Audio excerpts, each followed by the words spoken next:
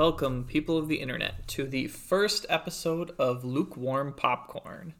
It is a new podcast that I, Luke, am starting to talk about movies and TV shows that I watch and just my general thoughts. Who knows, every once in a while, maybe it'll be a review. For our inaugural episode, the topic is going to be the 93rd Oscars, and more specifically, the Best Picture nominations. So, a big part of the reason that I wanted to start this podcast is because over the last, let's say 5 years or so, I've been sort of working on predicting what the Best Picture would be at the Oscars. And over the last 3 years, specifically, I was able to watch every single nominee and make predictions in every single category.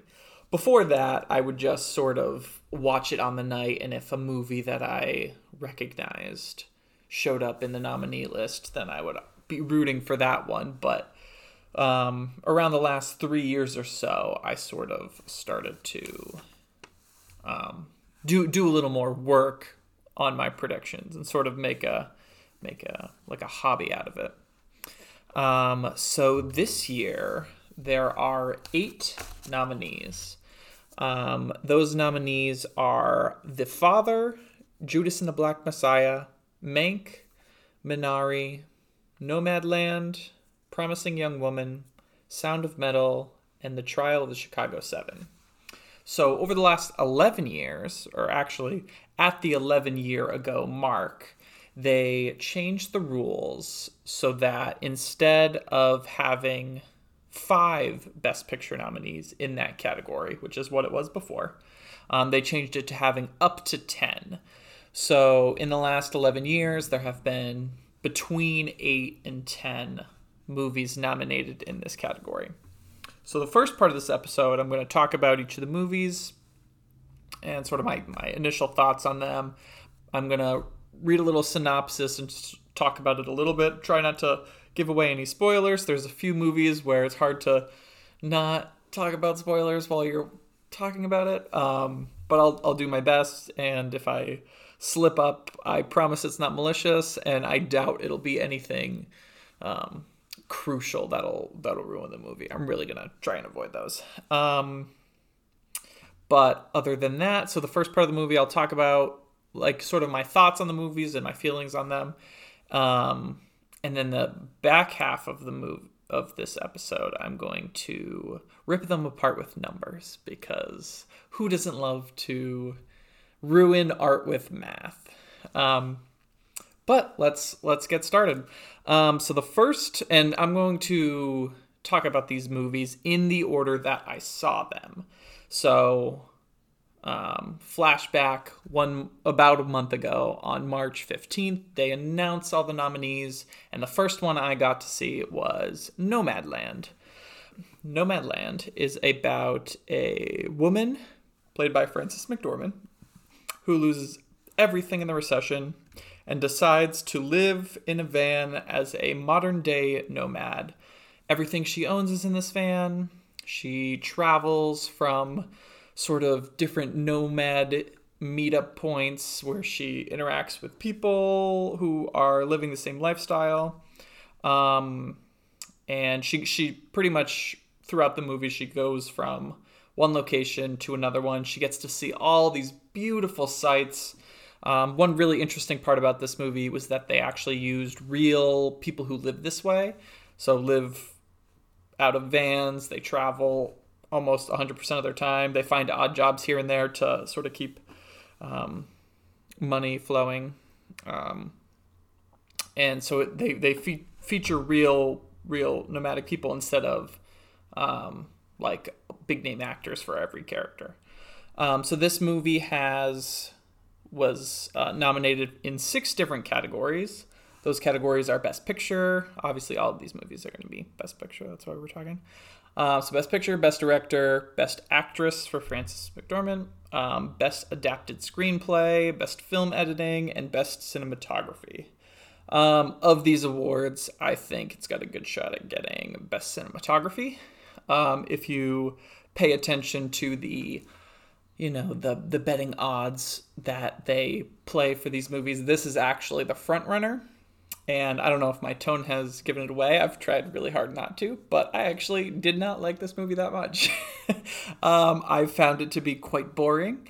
Frances McDormand is a great actress, but she does this sort of minimalist acting in this movie where she doesn't say a lot. She doesn't her reactions are very reserved, and that coupled with the fact that there's not a lot of plot going on and that there's not really a big character arc, I just found myself bored of this movie more than I would have hoped to be. Which kind of set the tone for the rest of them, because this is a weird year that we're living in right now with COVID and everything.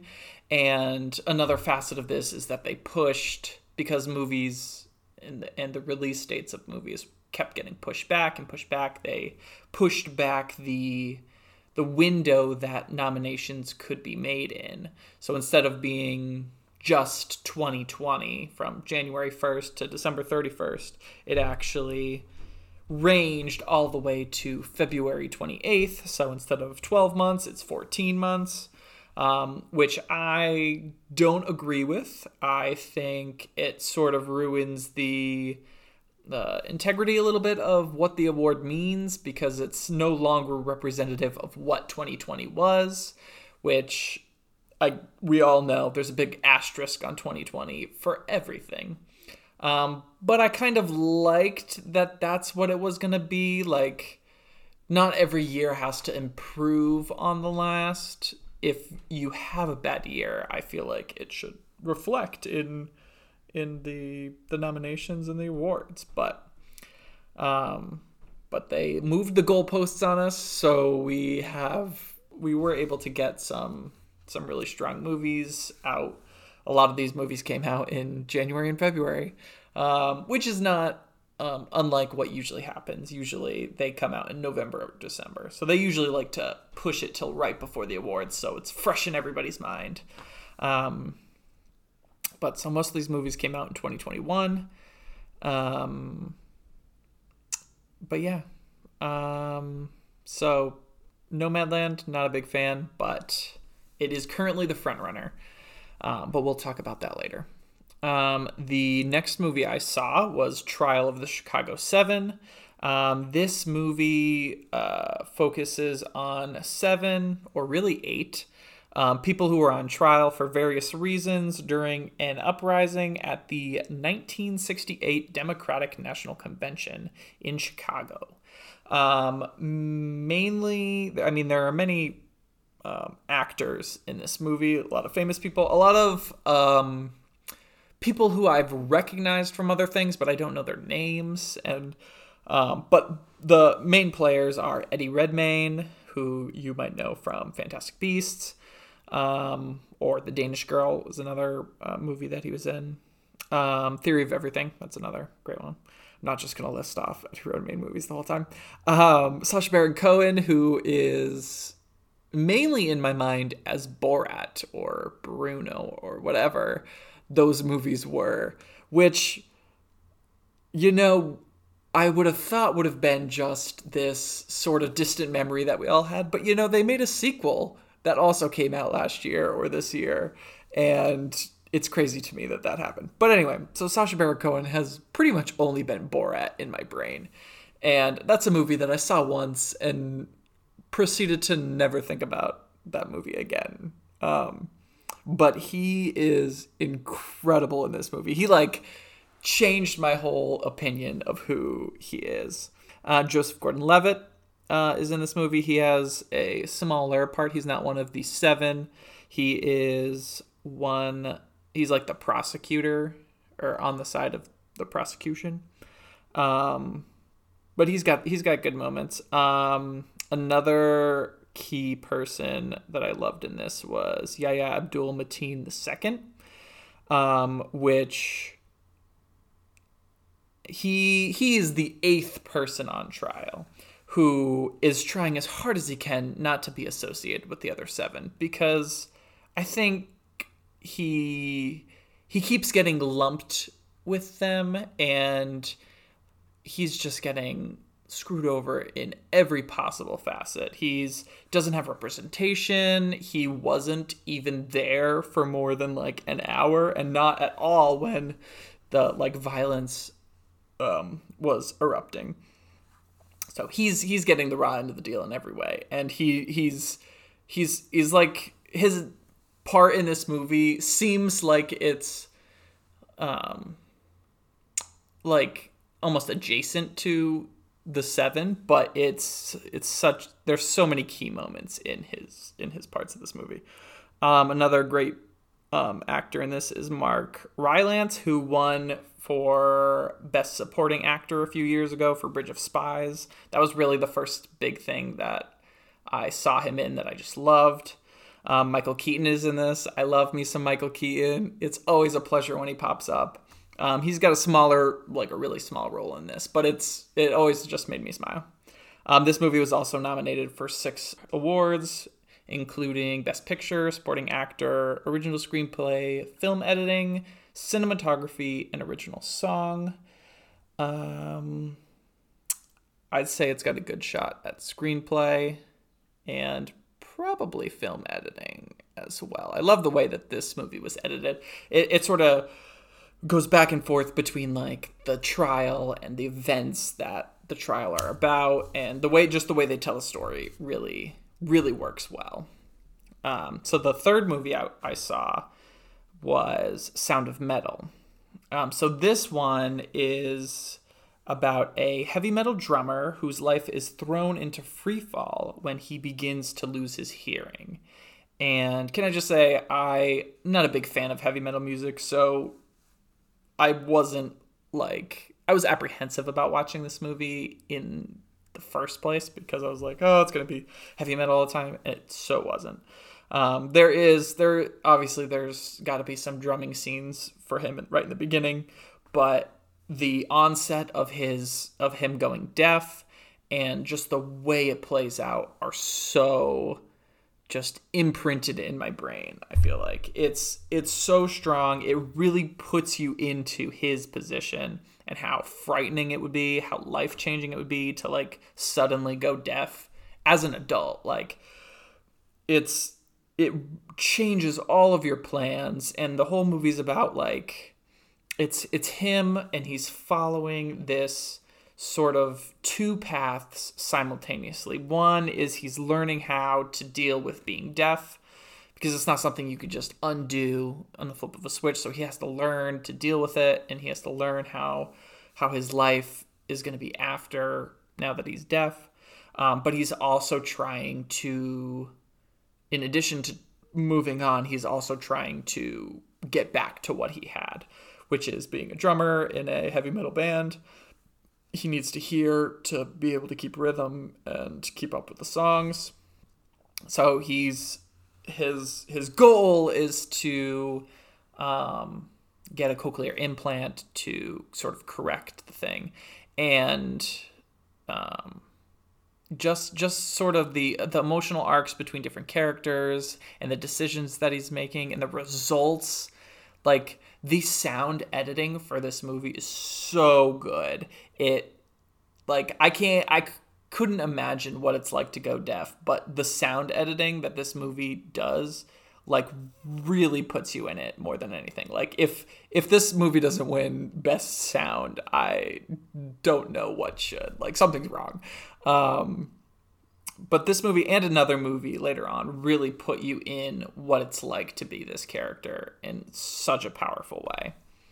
So this movie was also nominated for 6 different awards, including Best Picture, Best Actor, Best Supporting Actor, Best Original Screenplay, Best Sound Design, which it should win, and Best Film Editing. Some key players in this are Riz Ahmed, who I mainly know from Rogue One. He played the pilot who goes, "I am the pilot," because he lost his memory. Olivia Cooke is in this movie. I mainly know her from, I was going to say Rogue One again, Ready Player One, who she plays Artemis, who's like the the main actress in that movie. She's also in a movie called Me, Earl, and the Dying Girl, where she plays, spoiler alert, the dying girl. And then there's Paul Raci, who is up for Best Supporting Actor. I don't know what else he's in, really. I browsed it quickly, and there was nothing that came to mind. I'm sure there are, but like I said, I'm not really familiar with his work. The fourth movie I saw was Mank. So this is the story of Herman J. Mankiewicz, who lived in the 1930s.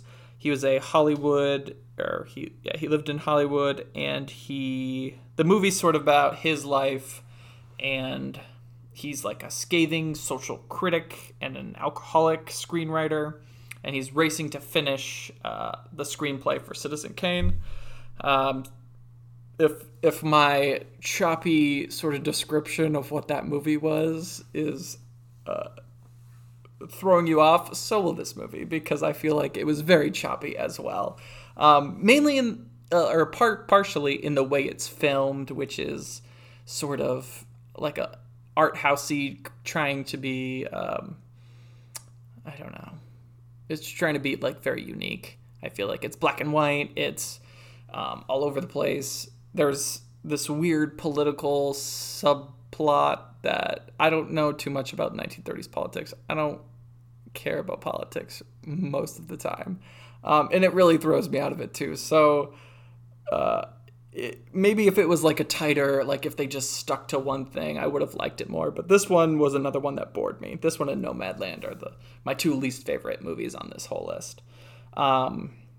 And I saw Citizen Kane I watched it for a course in college. The course was Ideas That Changed the World, and this was sort of a movie that really shook up the movie making game. It did this thing where it had the background and the foreground and the middle ground all like in the same focus, and like I really loved learning about Citizen Kane. And I mean, the movie didn't really drive me to love more movies, but it like, I mean, I remember liking it enough, but to have like, for Mank, it's like a movie about the behind the scenes of a movie that I was already like lukewarm on, and so it just wasn't for me. But this movie has the most nominations of any movie on this list at 10 nominations. Gary Oldman's in this movie, who everybody knows from their favorite movie, which is Dawn of the Planet of the Apes. Hello, of course. No, that's just one of my favorite movies, and I'm not even being ironic. I love that movie so much. But you would probably know him from, I mean, you know who he is, but he's in Harry Potter as Sirius Black. He's in the Dark Knight trilogy as Gary Oldman, and 100 other things. Amanda Seyfried's in this movie. I'm probably going to say multiple people's names wrong in this, so if I messed her up, it's not going to be the first one. I mean, it's not going to be the last one. I know her from Mamma Mia, and I'm sure a bunch of other things, but that's the only thing I could think of her in right now. And then Lily Collins is also in this movie. And Lily Collins is the daughter of Phil Collins, which I hate that's her. That's what I'm recognizing her as, but I do love Phil Collins, and she's great as well. She's in a movie called Stuck in Love, which I love. It's not a very popular movie, but it was on Netflix, and I saw it, and it's one that sticks in my mind. Like that, Crazy Stupid Love, Easy A, like that's right up there with them. So if you haven't seen that movie, it's great, and you should watch it. The Best Picture nominees for Mank are Best Picture, Best Director, Best Actor, Best Supporting Actress, Best Costume Design, Best Original Score, Best Sound Design, Best Production Design, Best Cinematography, and Best Makeup and Hairstyling. Like I said, that one won 10 nominees. But yeah, so that is Mank. All right, the fifth movie I saw, and this is where I'm going to pause for a minute because the next movie I was planning on watching was Judas and the Black Messiah, which when I went to go watch it, when I started this, I made a list of where each movie was streaming and which movies I was going to have to like find other options for.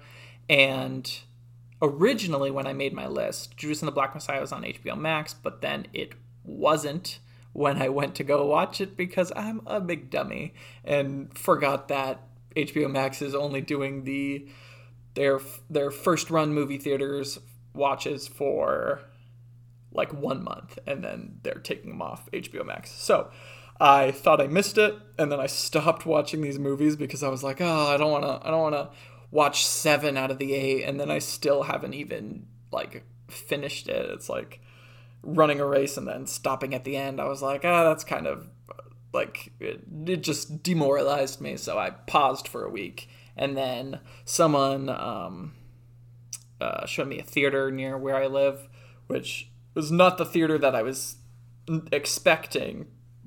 Like, that's really close to where I live, but there was one a little farther out that was playing it. And so that was actually the first movie that I was able to go back and see in over a year, which is huge. The last movie I saw in theaters were Onward and Birds of Prey in March of 2020, and it's April now, and that's the longest I've ever gone without watching a movie. Normally, like, I bankrupt MoviePass. Like, it was game over for them when I got that. So anyway, I did end up getting to see Judas and the Black Messiah. So that movie is about Bill O'Neill as he infiltrates the Black Panther Party on behalf of FBI agent Mitchell and J. Edgar Hoover. And as party chairman Fred Hampton, as he ascends, he's falling for a fellow revolutionary, and a battle wages for O'Neill's soul. So one thing about these movies is I did not read any synopses before watching them, and I did not watch any trailers before watching them. So I went into all 8 of these movies essentially blind. And this one, despite that, the title of this movie should have given away some of the plot points. And so I'm going to spoil this movie a little bit for you, but the title should spoil this movie. And it didn't for me for some reason. But Lakeith Stanfield, the main character, he plays Bill O'Neill in this movie. And Daniel Kaluuya, who plays Fred Hampton, the leader of the Black Panther Party. I should have realized at a certain point that one of these characters was the Black Messiah and one of these characters was the Judas. And I just didn't. I have no excuse other than that I was just expecting the Lakeith Stanfield's character to just pull it around in the end and start making great decisions, and it just wasn't happening. It did not go my way, so ultimately it becomes a rough watch because the character who you're kind of in the eyes of is just making bad decisions, and he just keeps doing it. So Lakeith Stanfield, he is from Sorry to Bother You, which is easily the most bonkers movie you will ever see in your life. And if you haven't seen it, I do recommend it with an asterisk, being it is crazy. It's a weird movie, and if you don't like it, I get it. It's not for everyone. And it's mainly just the end of it that it really throws you off. It's big left turn. And he's also in Knives Out, and he's in Atlanta with Donald Glover. And he's so good in Atlanta. Daniel Kaluuya, who plays Fred Hampton in this movie, he was in Black Panther, ironically, and he was in Get Out. He was the main character in Get Out. And then there's Jesse Plemons, who plays the FBI agent who's sort of blackmailing Bill O'Neill to be this sort of informant for him. And Jesse Plemons I like to refer to as fake Matt Damon, and I also like to refer to him as budget Matt Damon, because his face looks like a warped version of Matt Damon's face. So I see him and I'm always like, you look like Matt Damon, but like not quite. And he always plays these unsettling characters. So it's like a Funhouse Mirror version of Matt Damon, and he's playing like Funhouse character versions of like people that Matt Damon would play. He's been in a lot. He's been in a lot of Best Picture movies too, which are The Irishman, Vice, The Post, Bridge of Spies.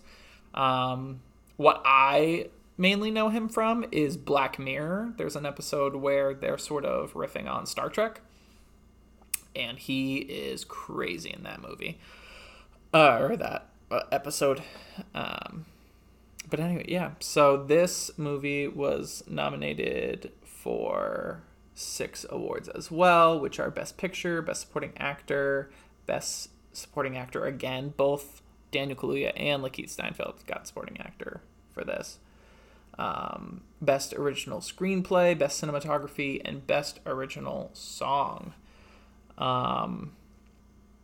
The next movie I'm going to talk about is Minari. This movie was nominated for 6 awards. So this movie, it follows a Korean family as they start a farm in 1980s Arkansas. So it's your nuclear family with a dad, a mom, a daughter, a son. This son is the cutest little kid that you'll ever see, and he's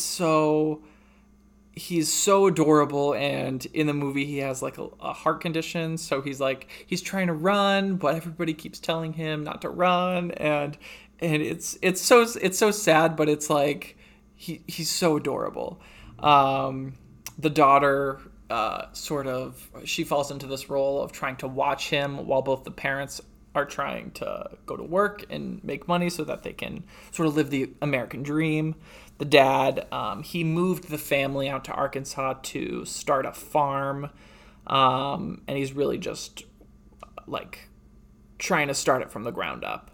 And then the mother is very concerned for the father's decision to move the family because she thinks that it is sort of a big red flag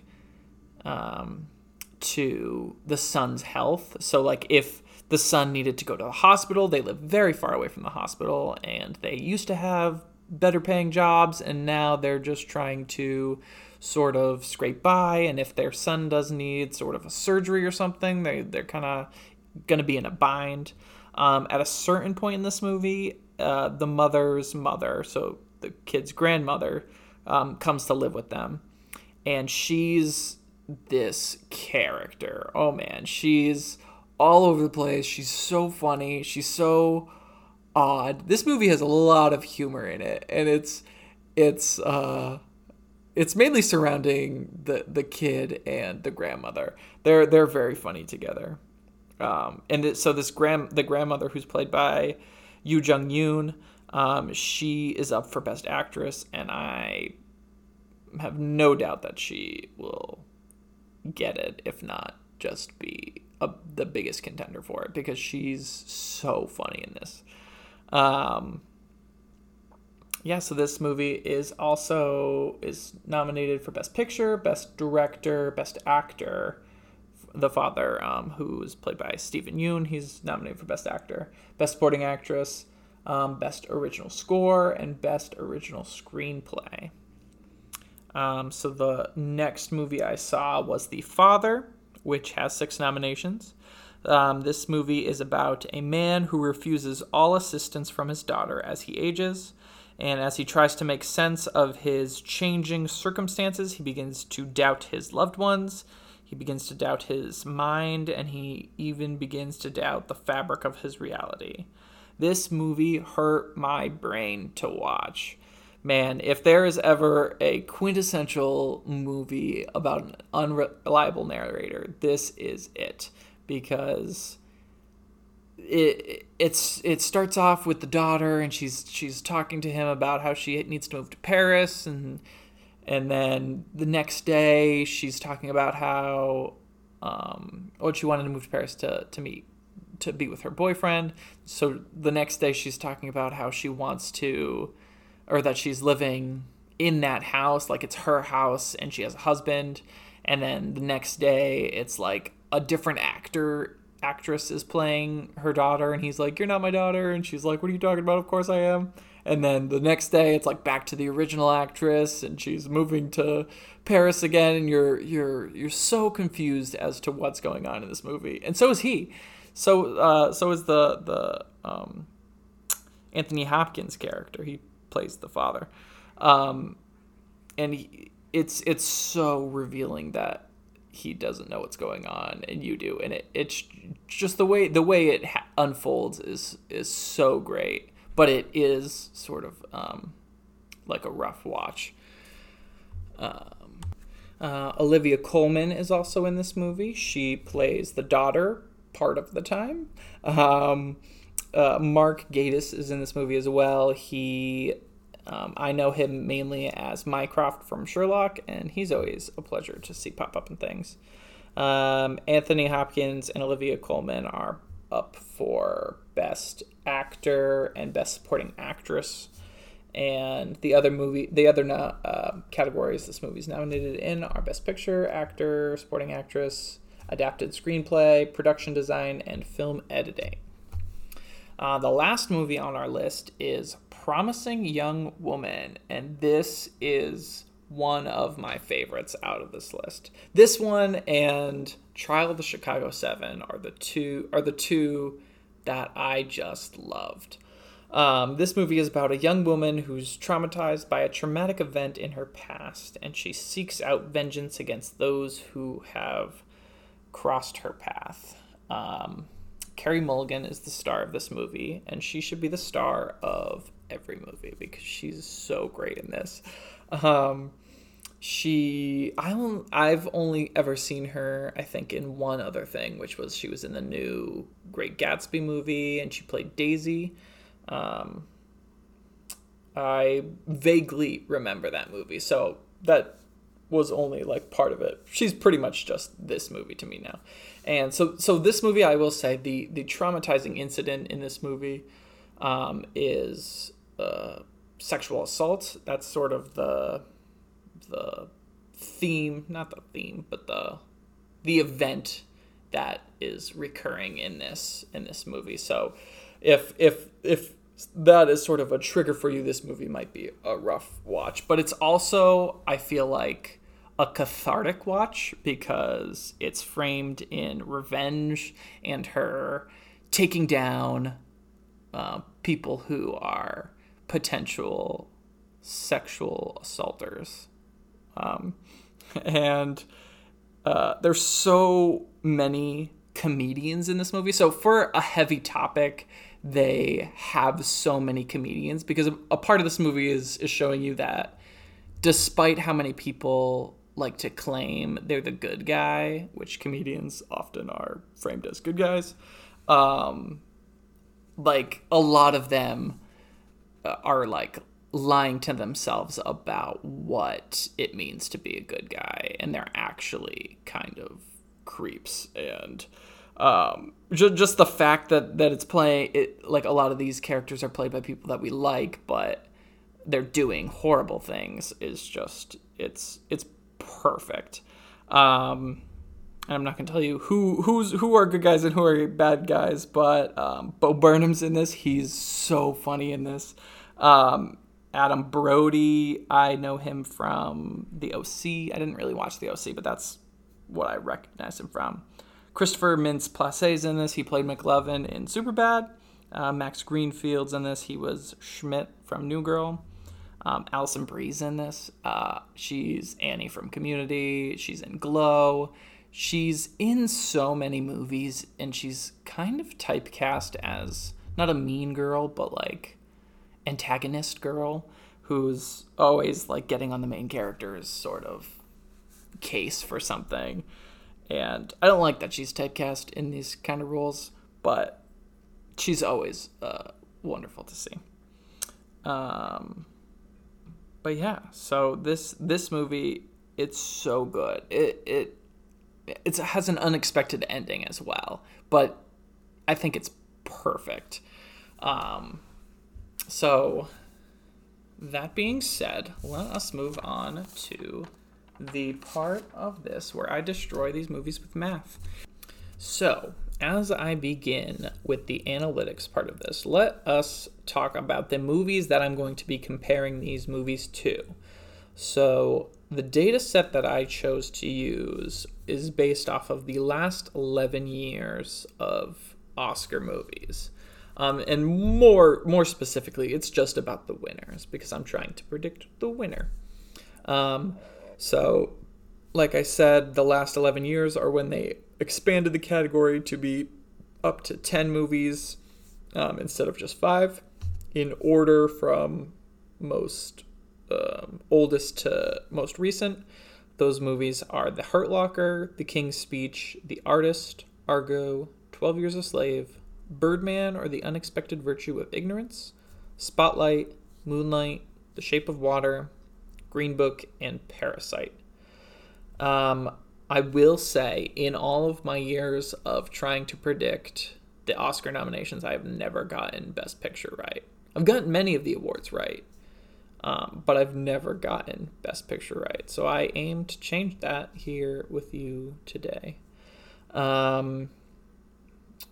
In the past 3 years is when I've done my full every category predictions. And starting with 3 years ago, the year Shape of Water won, I went 11 out of 24 categories, which is 45.8%. The next year, when Green Book won, I went 13 out of 24 categories, which is 54.2%. And last year, I went 16 out of 24 categories for 66.7%, which I was very proud of. Getting 2/3 of them right, I think, is a little impressive, not to toot my own horn. And that being said, that is with the short categories. So that'd be best animated short, best live action short, best documentary short. So if you take those out, because those categories, they're not nominated for anything else besides that one category. So if you remove those, then my ratio is 10 out of 21, 11 out of 21, and 13 out of 21 for 47.6, 52.4, and 62% respectively. This year, however, there are only 23 categories, or 20 if you take out the short categories again, because they combined the sound mixing and the sound editing categories into just best sound, which I'm okay with because I had a hard time distinguishing between sound mixing and sound editing. Sound mixing, I'm pretty sure, is like how they create the noises in the movie. So like banging a piece of metal to create thunder is sort of the analogy I always think of. And then sound editing is like where in the movie they choose to use that sound to elicit an effect. But I always have a hard time, because a lot of those same movies are nominated for both, so I always have a hard time picking which one would be which. And I end up usually just picking the same movie for both. And this year, they are the same. And this year, it'll be The Sound of Metal, because that has the best use of sound of any movie I've ever seen, I would say. So the format that I'm going to use to analyze these movies is I'm going to look at the last 11 years, and I'm going to see how many of those movies were nominated in different categories, and if they ranked up enough of the same types of nominations. I will use that as a contributing factor to what movie might win Best Picture.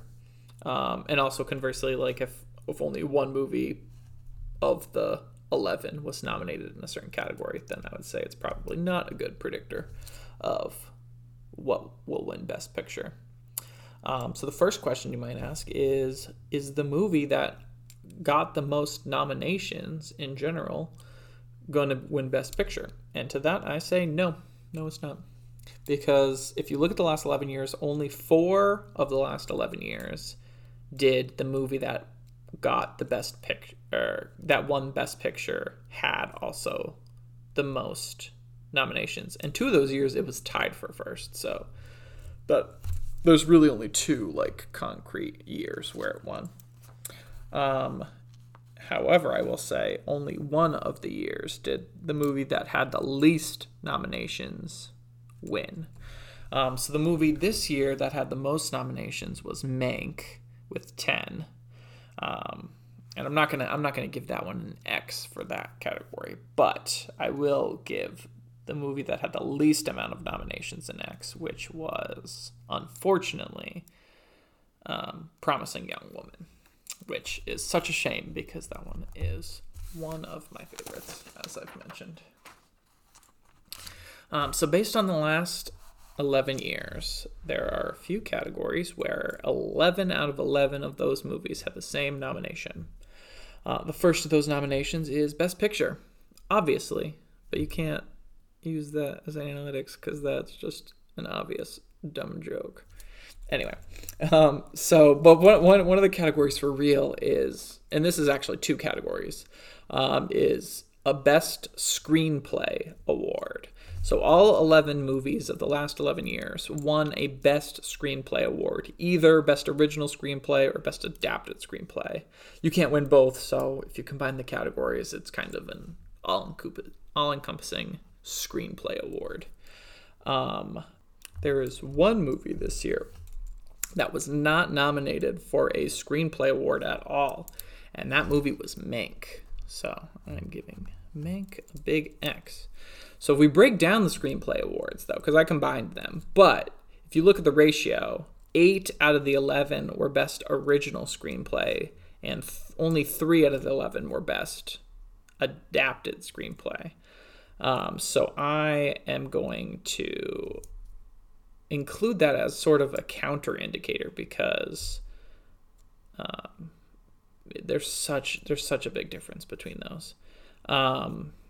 And so Nomadland and The Father both had adapted screenplay awards.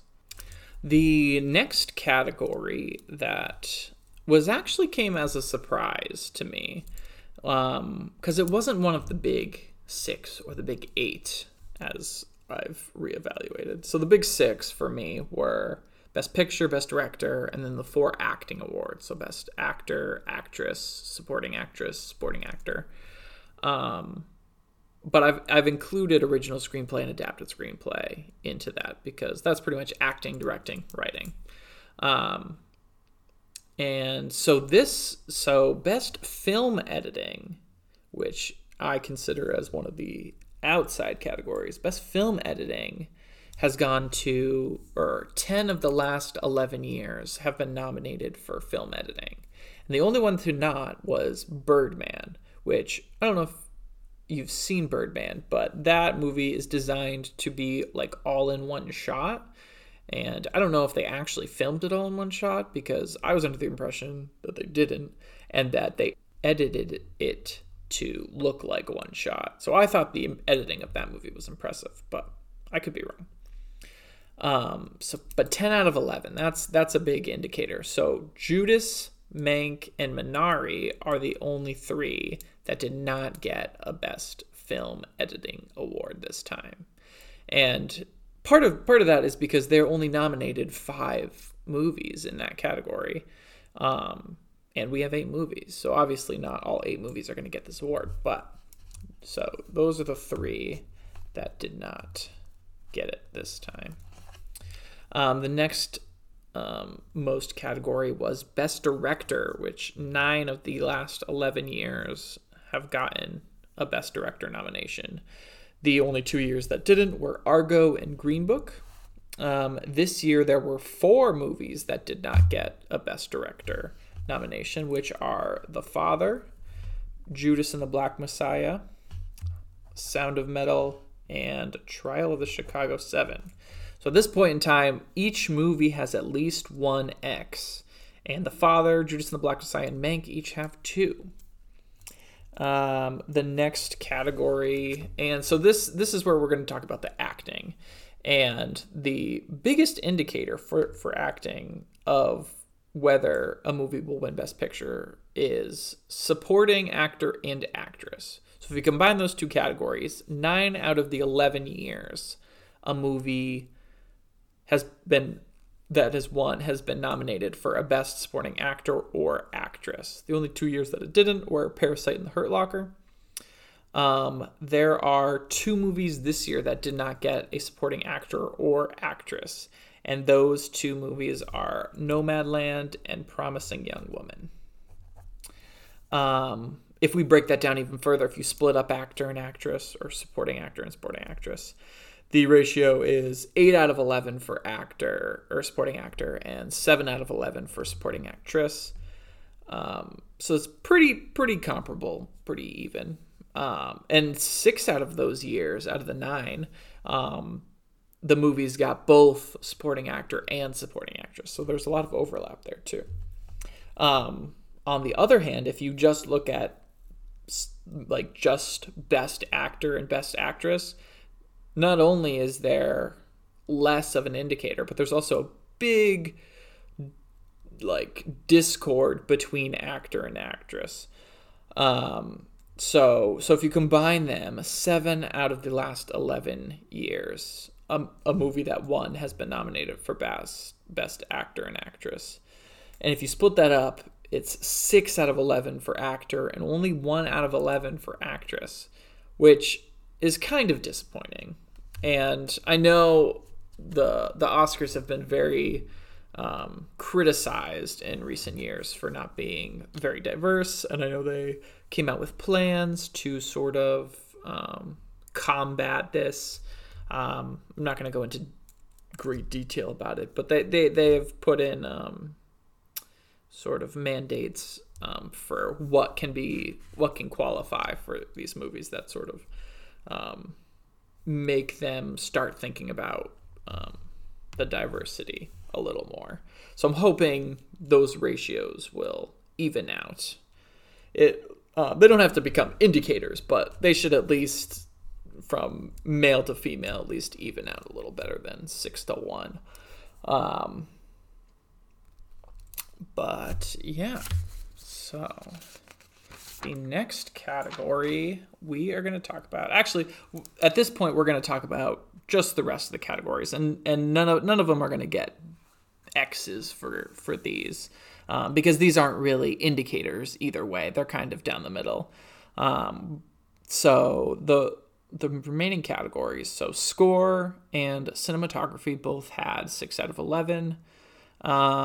Production design and sound design were just 5 out of 11. Costume design was only 4 out of 11. So like I said, those are pretty much 50-50 around there. Less actually.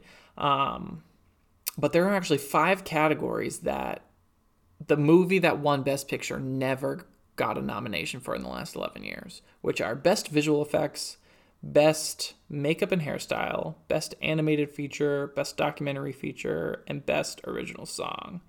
So documentary feature and animated feature, those kind of are hard to peg down because it's a very just specific type of movie that it's nominating. But Best Song, Best Visual Effects, and Best Hairstylings are like attribute categories. And there are 3 movies this year that actually got some of those nominations. So I'm actually going to put those in as counter effects. So Judas and the Black Messiah was nominated for Best Song. Trial of Chicago 7 was nominated for Best Song. And Mank was nominated for Best Hairstyle. So that wraps it up for each of the individual categories that we're going to look at. So the tallies now are Judas and the Black Messiah and Mank are losing with 3 strikes against them each. Most of the rest have 2, except for Minari and Sound of Metal each only have 1. But at this point, we're going to move on to another factor. So the next part of this is going to be about other award ceremonies. So in the weeks leading up to the Oscars, and the nominations and the award ceremonies, there are 4 other award ceremonies, which are the Golden Globes, the Critics' Choice Awards, the SAG Awards, and the BAFTA Awards. So the Golden Globes, they announced their results in late February. The Critics' Choice Awards announced their results in early March. The SAG Awards actually announced their results last week. And as of me recording this, the BAFTA Awards are announcing their results tomorrow. Of these awards, we can do the same thing that we did with each of the categories, which is see how many of the Best Picture Oscar winners were nominated in each of the comparable category of these different award ceremonies. And a lot of times what you'll see from award ceremony to award ceremony is that it'll start like the first 2 award shows might pick a certain winner for the best picture, quote unquote. And then the last 2 might pick a different one because there's sort of like a shift in people's thought, and part of this shift sort of bleeds through into the Oscars because they don't actually vote for the results of the Oscars. Like they don't do the final vote to figure out who won the award until after all 4 of those award shows have already happened. So the people voting have all of those in their mind when they're casting their vote. So sometimes you'll see that a movie's favored up front in the season, but then as it gets closer to the awards, it sort of starts tipping towards a different movie. So of these awards, the Golden Globes, 7 of the last 11 years, they were the Best Picture was nominated for the Golden Globe. 9 out of the last 11 years for the SAG Awards, and then 11 out of 11 years for both the Critics' Choice Awards and the BAFTA Awards. So the Critics' Choice and the BAFTAs are clear, like, indicators that a movie could potentially win Best Picture. So there are 2 movies that did not pick up a Critics' Choice Award this year, which are The Father and Judas and the Black Messiah. And there are 4 movies that did not pick up a BAFTA Awards, which are Judas and the Black Messiah again, Mank, Minari, and The Sound of Metal. So only 2 movies in this whole category, in all 8 of the ones we're looking at this year, were nominated for a SAG Award at all. So I'm going to give those, instead of giving them a strike, I'm actually going to give them a check mark to sort of give them an edge over other movies because it seems kind of a rarity for this group of movies. So the 2 movies are Minari and Trial of the Chicago 7. And then only 1 movie in this whole list was nominated for all 4 movies, and that was Trial of the Chicago 7. So the last thing that I want to talk about is the odds. So a lot of websites like to put out the odds of what each movie's likelihood of winning is. And this kind of bummed me out when I saw it right when all the movies were nominated because, like I said earlier in the movie, Nomadland appears to be the front runner. I don't know why. I mean, I like the cinematography of it, but that's not enough for me to cast it as Best Picture. Or as the winner. But so Nomadland is the front runner, followed by Trial of the Chicago 7, Promising Young Woman, Minari, Judas and the Black Messiah, Mank, Sound of Metal, and The Father. But so what I wanted to do is I wanted to look back at the odds of, or how often did the movie that was the odds favorite win the Best Picture. And as it turns out, it's only 3 out of the last 11 years. And those 3 years are The Artist, Argo, and 12 Years a Slave. And actually, 7 out of the last 11 years, it's the second odds favorite that won, which is The Hurt Locker over Avatar, The King's Speech over Social Network, Spotlight over Revenant, Moonlight over La La Land, Shape of Water over Three Billboards, which is what I picked, Green Book over Roma, which is not what I picked. I ended up picking Black Panther. Although retrospectively, I would probably pick Black Klansman, because that's, I think, the strongest movie of that year. And then Parasite over 1917, which I picked. But that year I also would have been okay with Ford vs. Ferrari or Jojo Rabbit. Or Parasite. Parasite's a great movie. And only 1 out of 11 years is it anything less than the second odds favorite, which was Birdman. And that won over Boyhood, The Imitation Game, and Grand Budapest Hotel. So I'm giving the second odds-on favorite another check mark for that, for not being the first. Which you're going to look at this and you're going to say, did he rig this so that Trial of the Chicago 7 would win and Nomadland would not? And yeah, I did. 100% I did. But it's also backed up by the statistics I chose to show you. And is that not what statistics are best used for? Is proving your point. So when we look at the final results, we see that Judas and the Black Messiah has 5 strikes against it. Mank has 4 strikes against it. And The Father has 3 strikes against it. Now, the rest of the movies, Minari, Nomadland, Promising Young Woman, Sound of Metal, and Trial of the Chicago 7, each only had 2 strikes against it. But when you factor in the check marks that I was giving them, Minari had 1 extra check mark, and Trial of the Chicago 7 had 3 check marks. So I am pegging Trial of the Chicago 7, which was also my favorite movie. And that's usually what I end up picking as the frontrunner. It's just my personal favorite movie of the list. I'm picking Trial of the Chicago 7 as the best picture this year.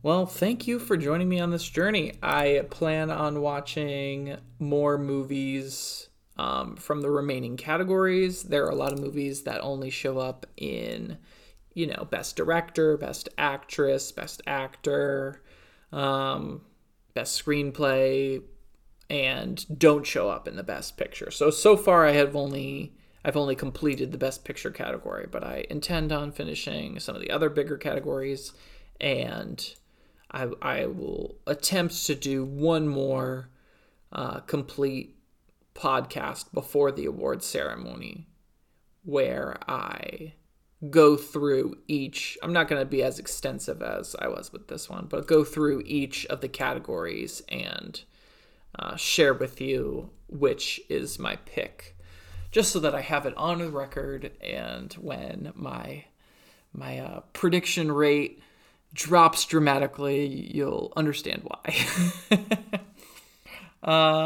So thank you for staying with me on this journey, and I will see you in the next episode. Goodbye.